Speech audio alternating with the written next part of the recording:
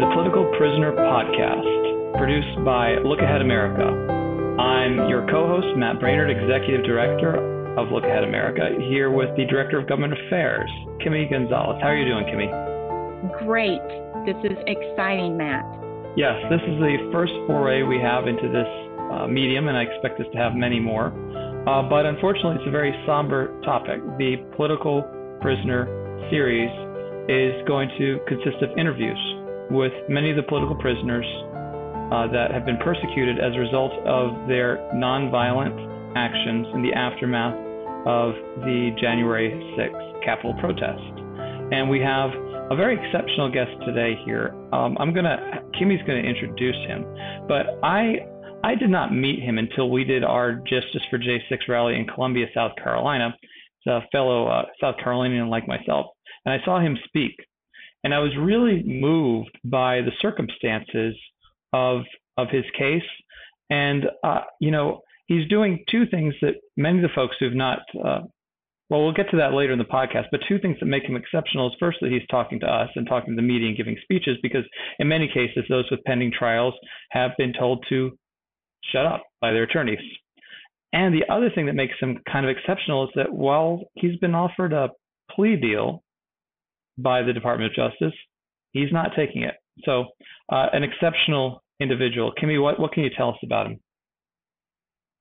Well, Stephen definitely has a powerful story, a native of North Carolina and an independent journalist, which definitely will factor into the story that he's going to share with us from that viewpoint of being a journalist that was there at the Capitol.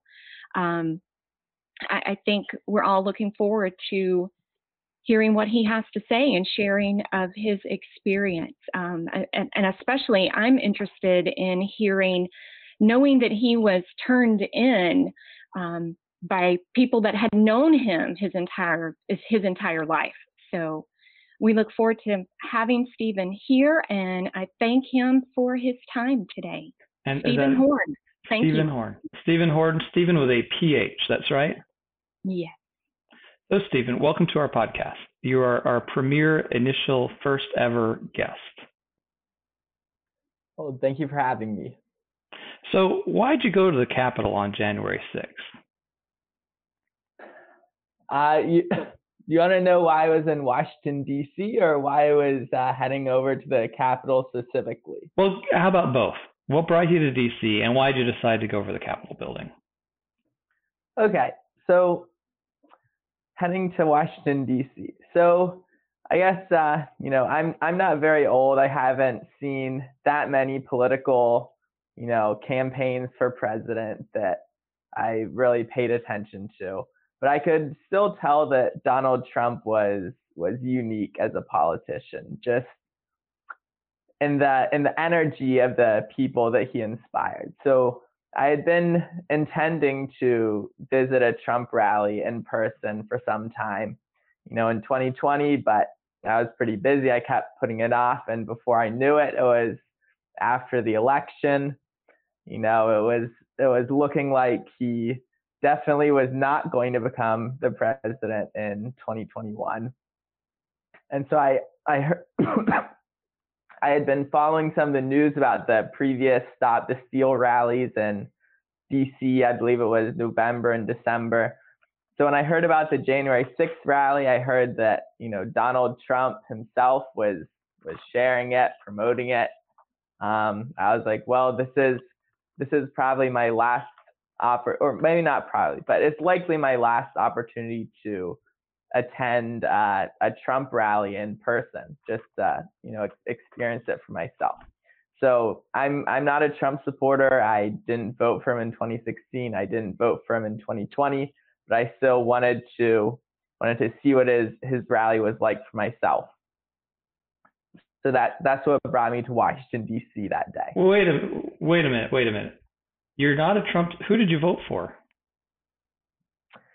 2016, I don't remember whether I voted for anyone for president. I might have written someone in. 2020, I did vote, but I believe I wrote in Ron Paul because he's pretty right. much the best politician of my lifetime. Okay, so see, I was told that this was all of these people were basically a bunch of Donald Trump insurrectionists, and you don't really fit that description. So, okay, you decided to go to DC. You were curious. Did you consider yourself to be a journalist at this point? And what do you think how would you prove? Hey, what do you mean you're a journalist when you went to this rally? Was it the beginning of your journalism career, or tell us a little bit about that? Yeah, so I had been involved with some sort of documentary projects and stuff previously, but I really started, doing stuff as an independent journalist last summer. I sort of seen in Raleigh, near where I live, there was a large riot after, the death of George Floyd, and sort of those continuing protests bordering on to civil unrest and riots. I sort of didn't believe that the local mainstream media was covering them fairly and accurately. So that was sort of more of my first foray into independent journalism was documenting some riots that were occurring. You went to the rally. You went over to the Capitol building. People started going in. Just to clarify, did you assault any police officers that day? Did you put a finger on them? No, I actually sort of protected some police officers from being assaulted. How'd you do that? We can get into that. No, tell me. How'd you do that? Yeah, so this was in the basement of the rotunda. I believe it was called the Crypt. Things that was probably the most intense part that I was there for. And so so there are some people sort of standing between the police officers and the more violent or agitated members of the crowd. And so there's this one guy who he had a flag in his hand. It had an American flag. It had one of those eagles on the end. So he was sort of making his way toward the officers, and just from the look in his eye, I could tell that nothing good was going to happen. So I just sort of grabbed the end of his flagpole. Do you know who that individual was, and do you know if they were arrested? Yeah, he was actually just recently arrested. His name was Haya. So he ended up being arrested for assault, but he did not assault any police officers, in the Crypt, after I had this encounter with him. But I believe the assault he's being charged with was sort of, I think near where Ashley Babbitt was shot, sort of in that encounter. I think that is the assault he's being charged with, and an incident with the officers over there. Okay, so you didn't assault any police officers. You defended them. Did you break anything to get into the building? Did you break through a window, break a door, kick a door down? No, I did not break anything. So at any point when you walked into all this, did anybody advise you, a police officer say, hey, you're not allowed to go in there, or anything like that? Anyone say, hey, you shouldn't be here? Did you receive that message from anyone? No. I mean, I guess I was sort of surprised. Looking back, I'm surprised that the police did not utilize more auditory communication.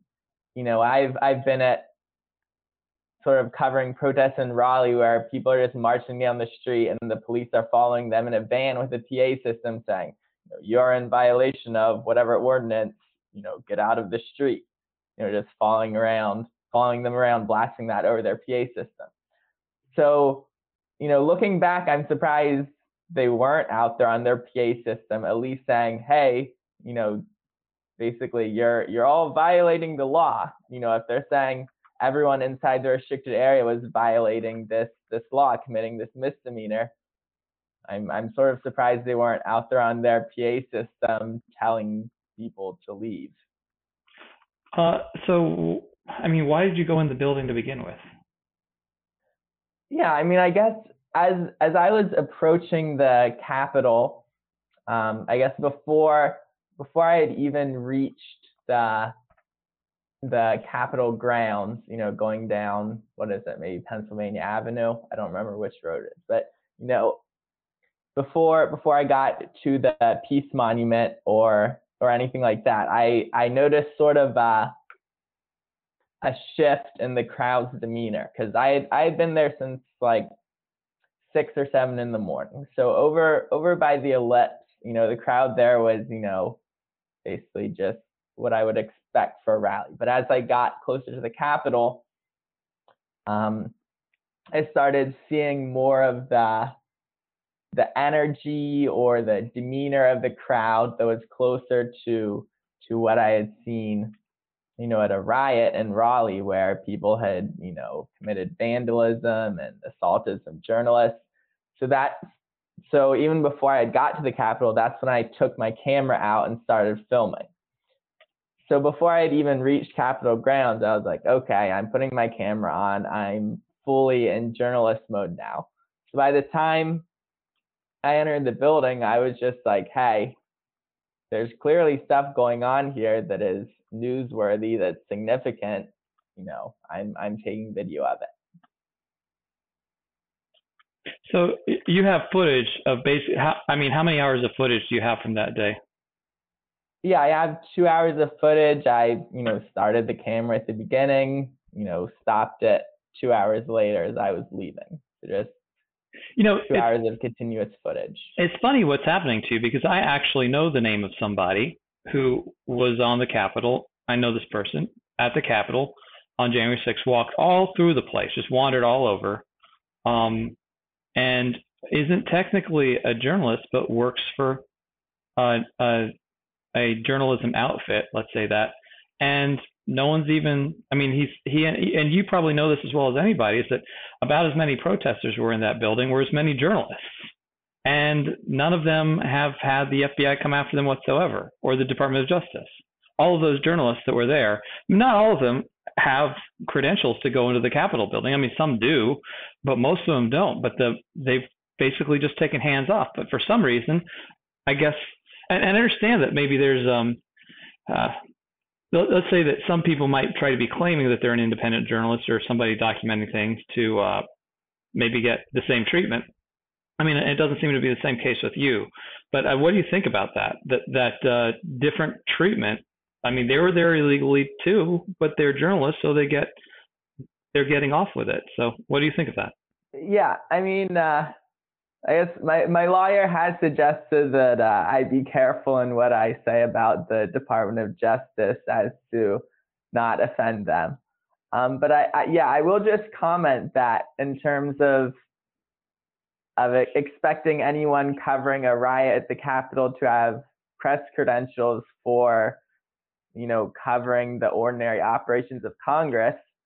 You know, I remember seeing an article probably a few months back that was basically it was about some of these journalists that, you know, every day they go to Congress and they're covering what's happening there. And during the riot, you know, I believe one of the journalists profiled in the article, he did go and he did, you know, film some of what was going on with the people coming into the building. But most of them that it was, you know, talking about in the article, you know, they sort of hid, and I believe one of them even covered the sign for the press room. He covered it with his jacket so that, you know, because they're afraid that if people, you know, they would come after them for being press, which, you know, certain journalists were assaulted.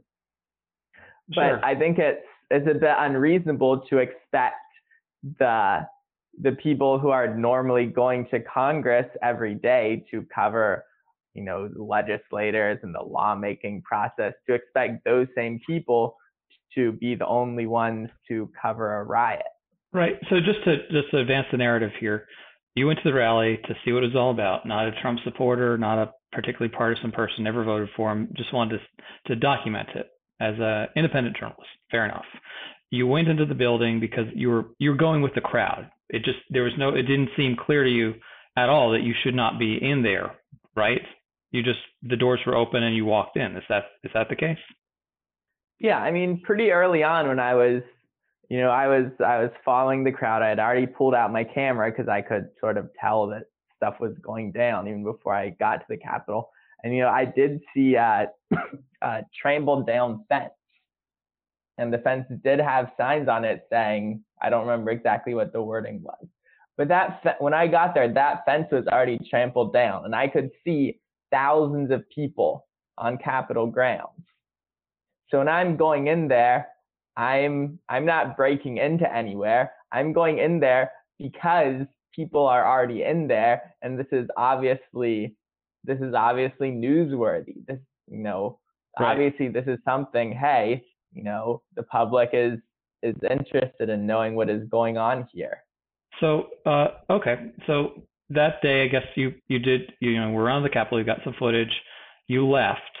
You left January 6th and you went back to, forgive me, I said initially you were South Carolina, but you're North Carolina. But you showed up at the South Carolina rally, which is great. But you left January 6th and you went back to North Carolina. Is that the story? Yeah. So I had rode up on a bus that morning. I had stayed up till 1 a.m., got in the bus, drove up to DC. And so, the bus was leaving DC around, I want to say around 5:30 maybe. So yeah, I got on that bus, on the bus ride back, I plugged my camera in, started, loading, processing the footage, even as I was, on my way back home to North Carolina. Okay. So tell us about the arrest. Yeah, so I guess it was the next day or the day after, January 7th or 8th, that I actually sent in a tip to the FBI, just saying, hey, they had already put out that, they were looking for the people responsible and stuff. So I just, sent them a tip saying, hey, I have some footage. I saw some assaults taking place. I saw some vandalism, etc. So, I had contacted them, on the form, there's, you put in your phone number, you put in your email address. So I was sort of expecting them to contact me at some point, but I was expecting them to maybe give me a call or send me an email. But they showed up at my house, 2 FBI agents. I wasn't home, so they came to where I work. Can you say what kind of regular job do you have? What's your? I'd rather not say. Is it? But it's like it's not a journalism job. It's sort of something you do to support your independent journalism. Yeah. Okay. So yeah, my full-time job, I work that. It's not related to journalism. Okay. And so they come and you actually you wanted to help prosecute people who had assaulted police officers, done damage to property, etc. So you reached out to them actively to try to help them, and as a result, you're now facing 4 charges. What are those charges, by the way? Yeah, so it's the same 4 charges that quite a few of the defendants are facing. So it's entering and remaining in a restricted building, disorderly and disruptive conduct in a restricted building, violent entry and disorderly conduct in a Capitol building, and then parading, demonstrating, or picketing in a Capitol building. Those are the 4 charges. Now, they offered you a plea agreement, didn't they? What was that plea agreement? Yeah, so basically they wanted me to plead guilty to one of the lesser misdemeanors. I believe it was parading, demonstrating, or picketing in a Capitol building. So yeah. So they offered this plea agreement. They even sent over a draft of the plea agreement if I wanted to sign.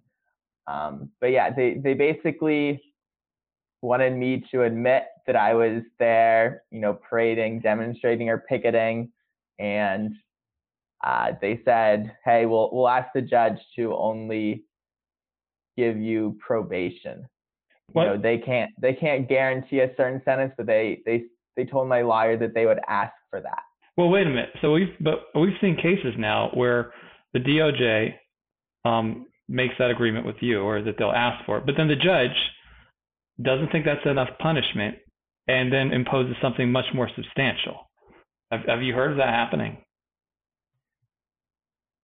Yeah, I have heard of. I don't recall if it was a misdemeanor plea deal or a felony plea deal, where the judge, in one of these January 6 cases, where the judge did, sentence the defendant to more time than even the prosecution was asking for.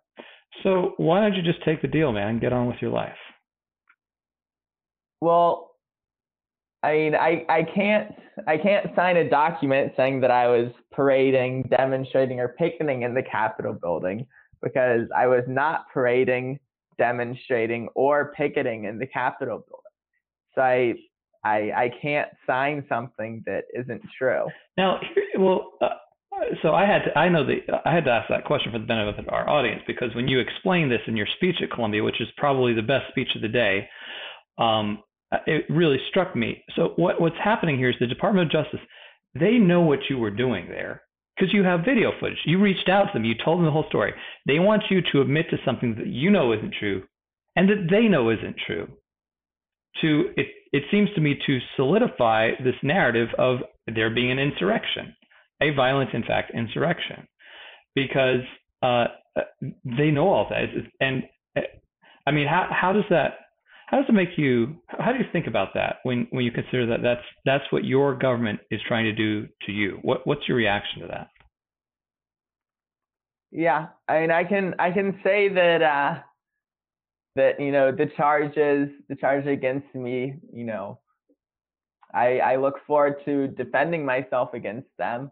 But yeah, as I mentioned before, my lawyer has advised me against saying anything too negative about the Department of Justice and the federal government, which I will say that really shouldn't be a factor in any of their decisions. If they're prosecuting someone who is vocal about how they don't like the Department of Justice, or someone who is very pro-Department of Justice, that really should not factor into any of their decision making. That really shouldn't factor into, anything. But, my lawyer at least feels that, hey, it could negatively impact my case if I am criticizing the Department of Justice. That is remarkable to me. And, that sounds like good advice from your lawyer, but it's disheartening that he has to give it to you. It's very disappointing to hear that, but it's probably the right advice. Sadly, we know. Well, I'm not going to say anything critical on this podcast to get you any trouble, but I've said enough on that front. I actually want to turn it over to Kimmy. I think Kimmy's got some good questions for you. Yes, Stephen, speaking about your lawyer, is he okay with you talking with us today? Yeah, I mean, we had discussed it. I think in my case, I published all the video I took, the 2 hours. I published that, the next day.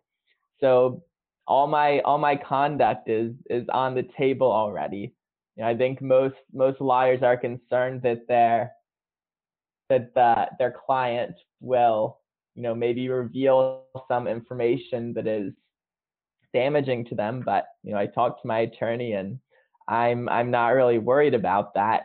I think I've been pretty open the whole time about what I did and what I said and why I was there.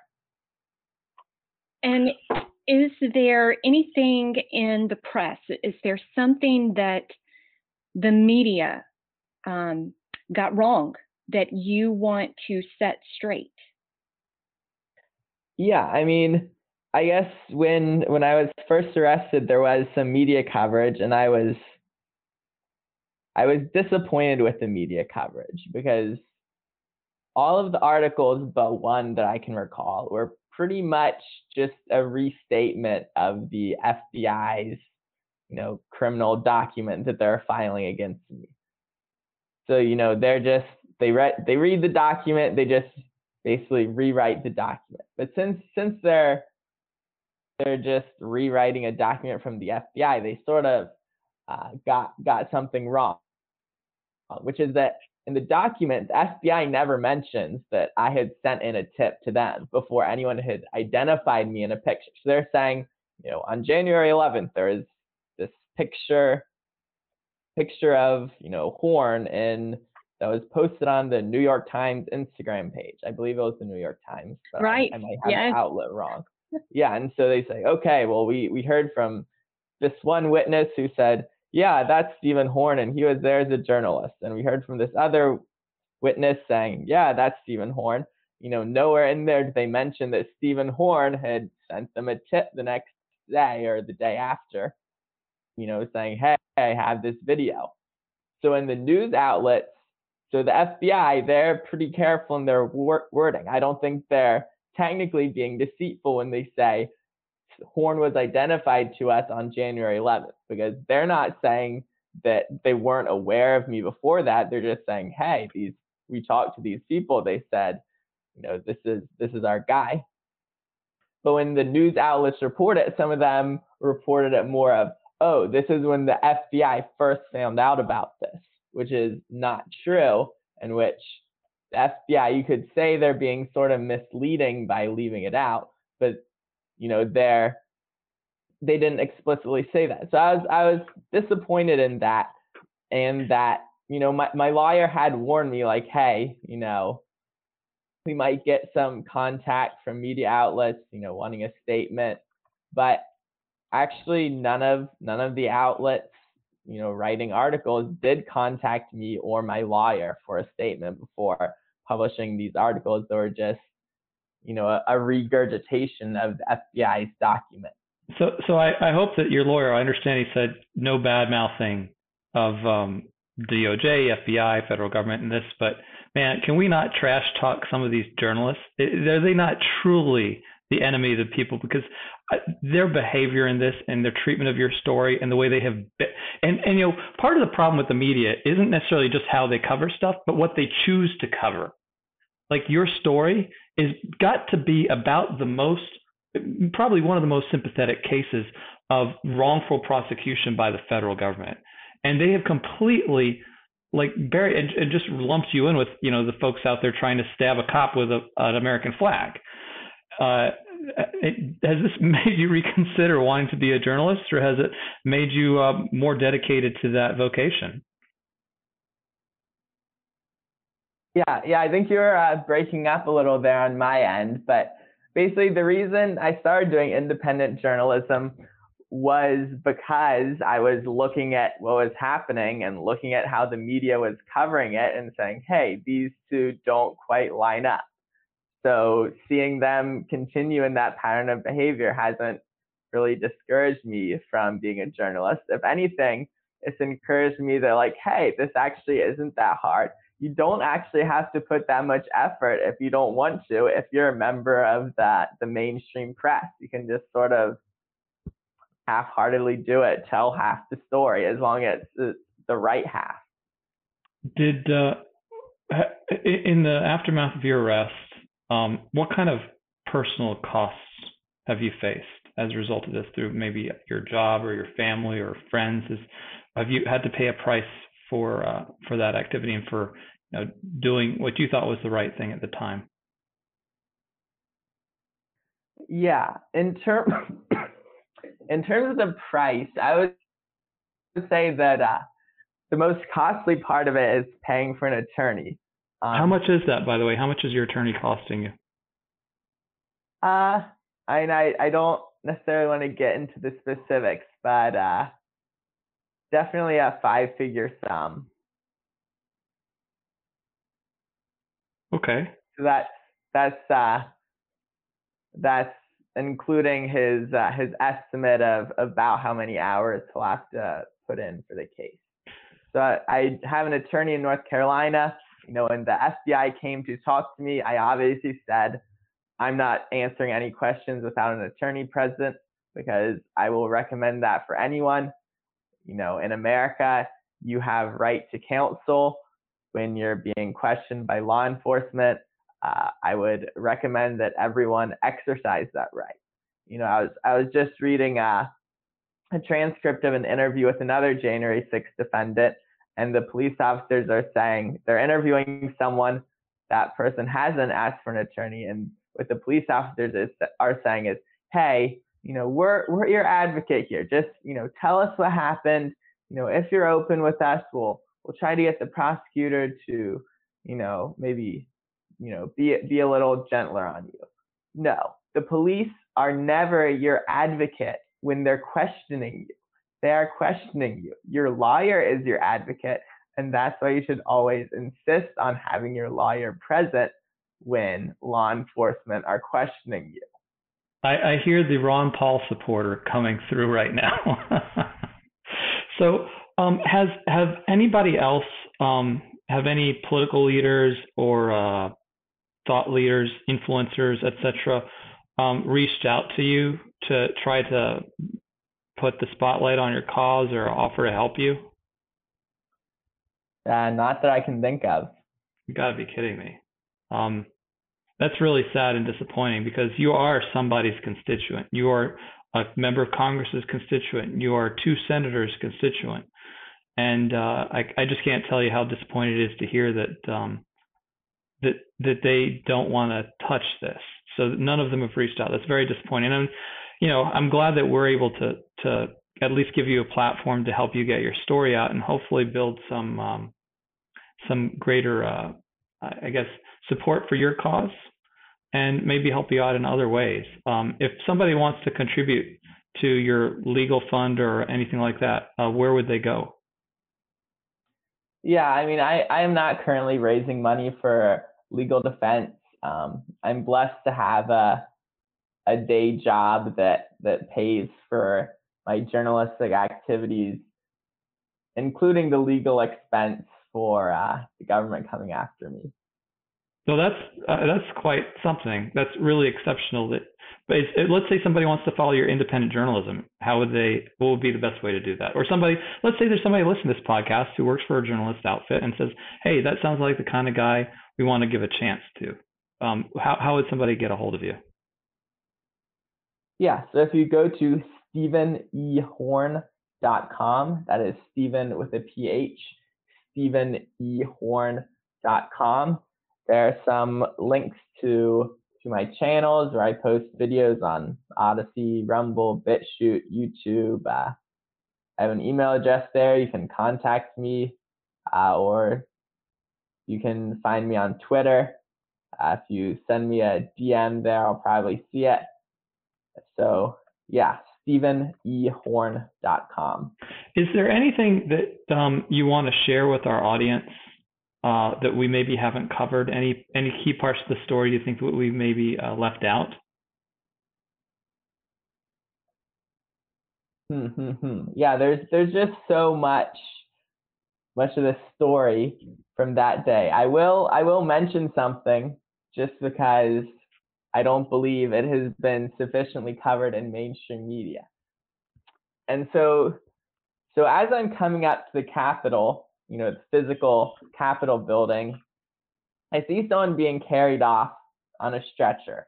Now, it was an improvised stretcher, a piece of bicycle rack fencing.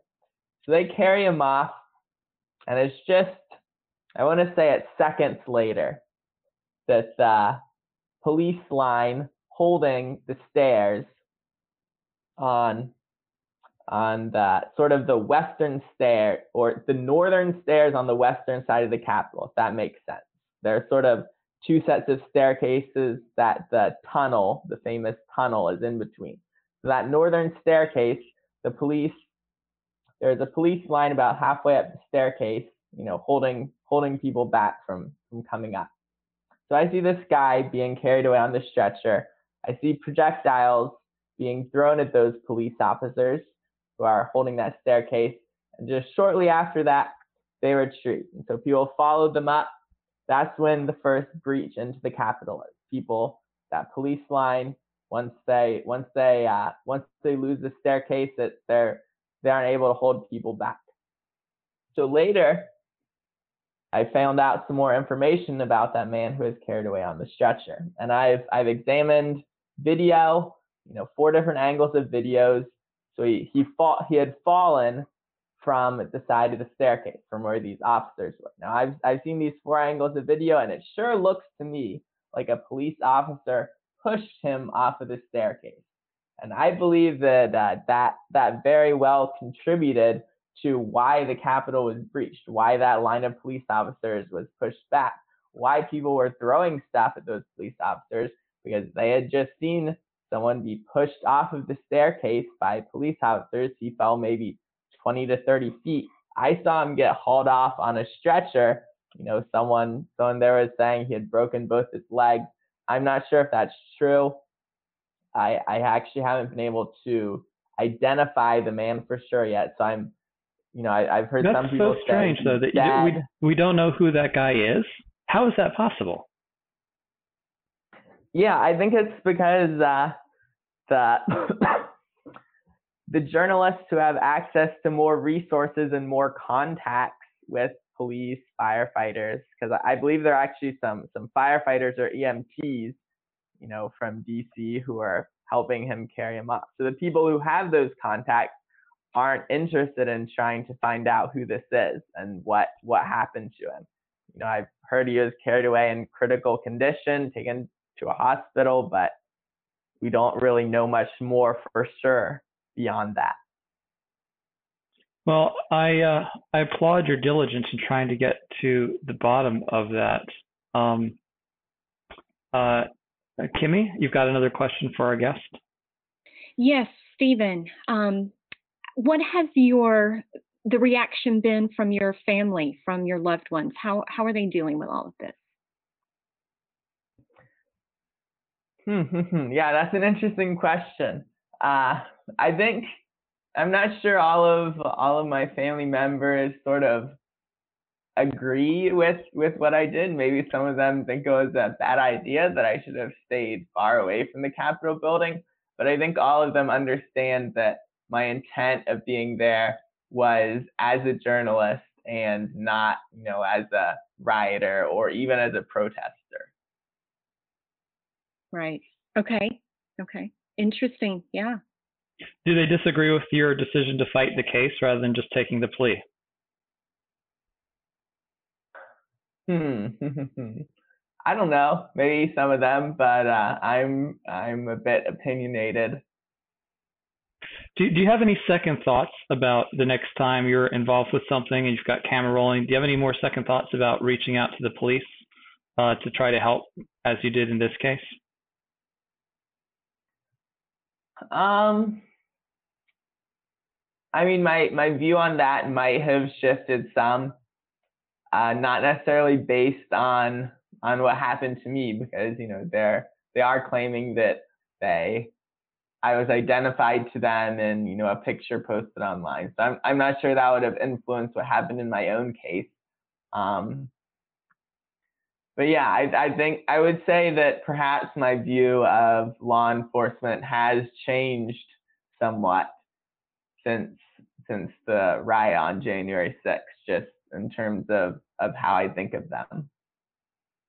Because I guess now that you've seen the way some of these people are treated, potentially based on your video, maybe I guess what I'm getting at is that if your video is being, how would you feel about your video being used to identify individuals who didn't do anything violent, who are now being treated as domestic terrorists and prosecuted as such? Yeah, so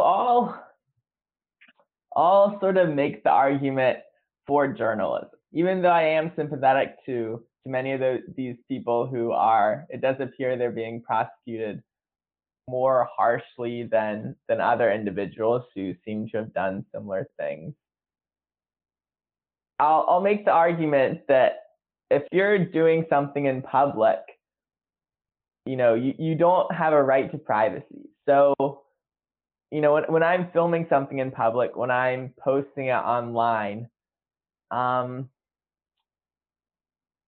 yeah, it's like this is a significant event. So if I post something online and someone uses it to do something bad, whether it's doxing, going after someone personally, I don't feel that I have the responsibility to conceal anything that was happening, in public at a government building. So even if the FBI does use some of my footage to, engage in acts that I would consider to be immoral, I sort of see the role of a journalist to expose what's going on, even though, sometimes people will use that information for negative purposes. Okay. Well, look, Kimmy, and if you don't have any other questions for our guest here, I think I'm going to wrap it up. No, thank you, Stephen. Yeah, we really appreciate you doing this. And I understand that you're in, I admire your courage of, look, I didn't parade, I didn't picket.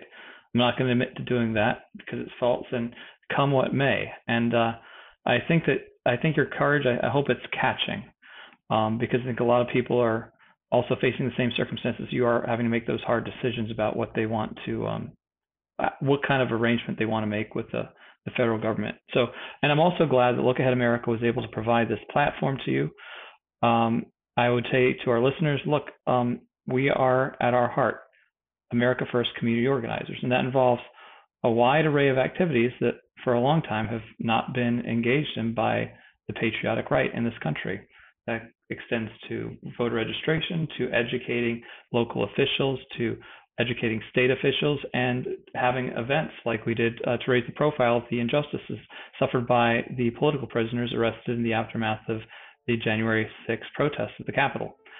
None of this happens without your help.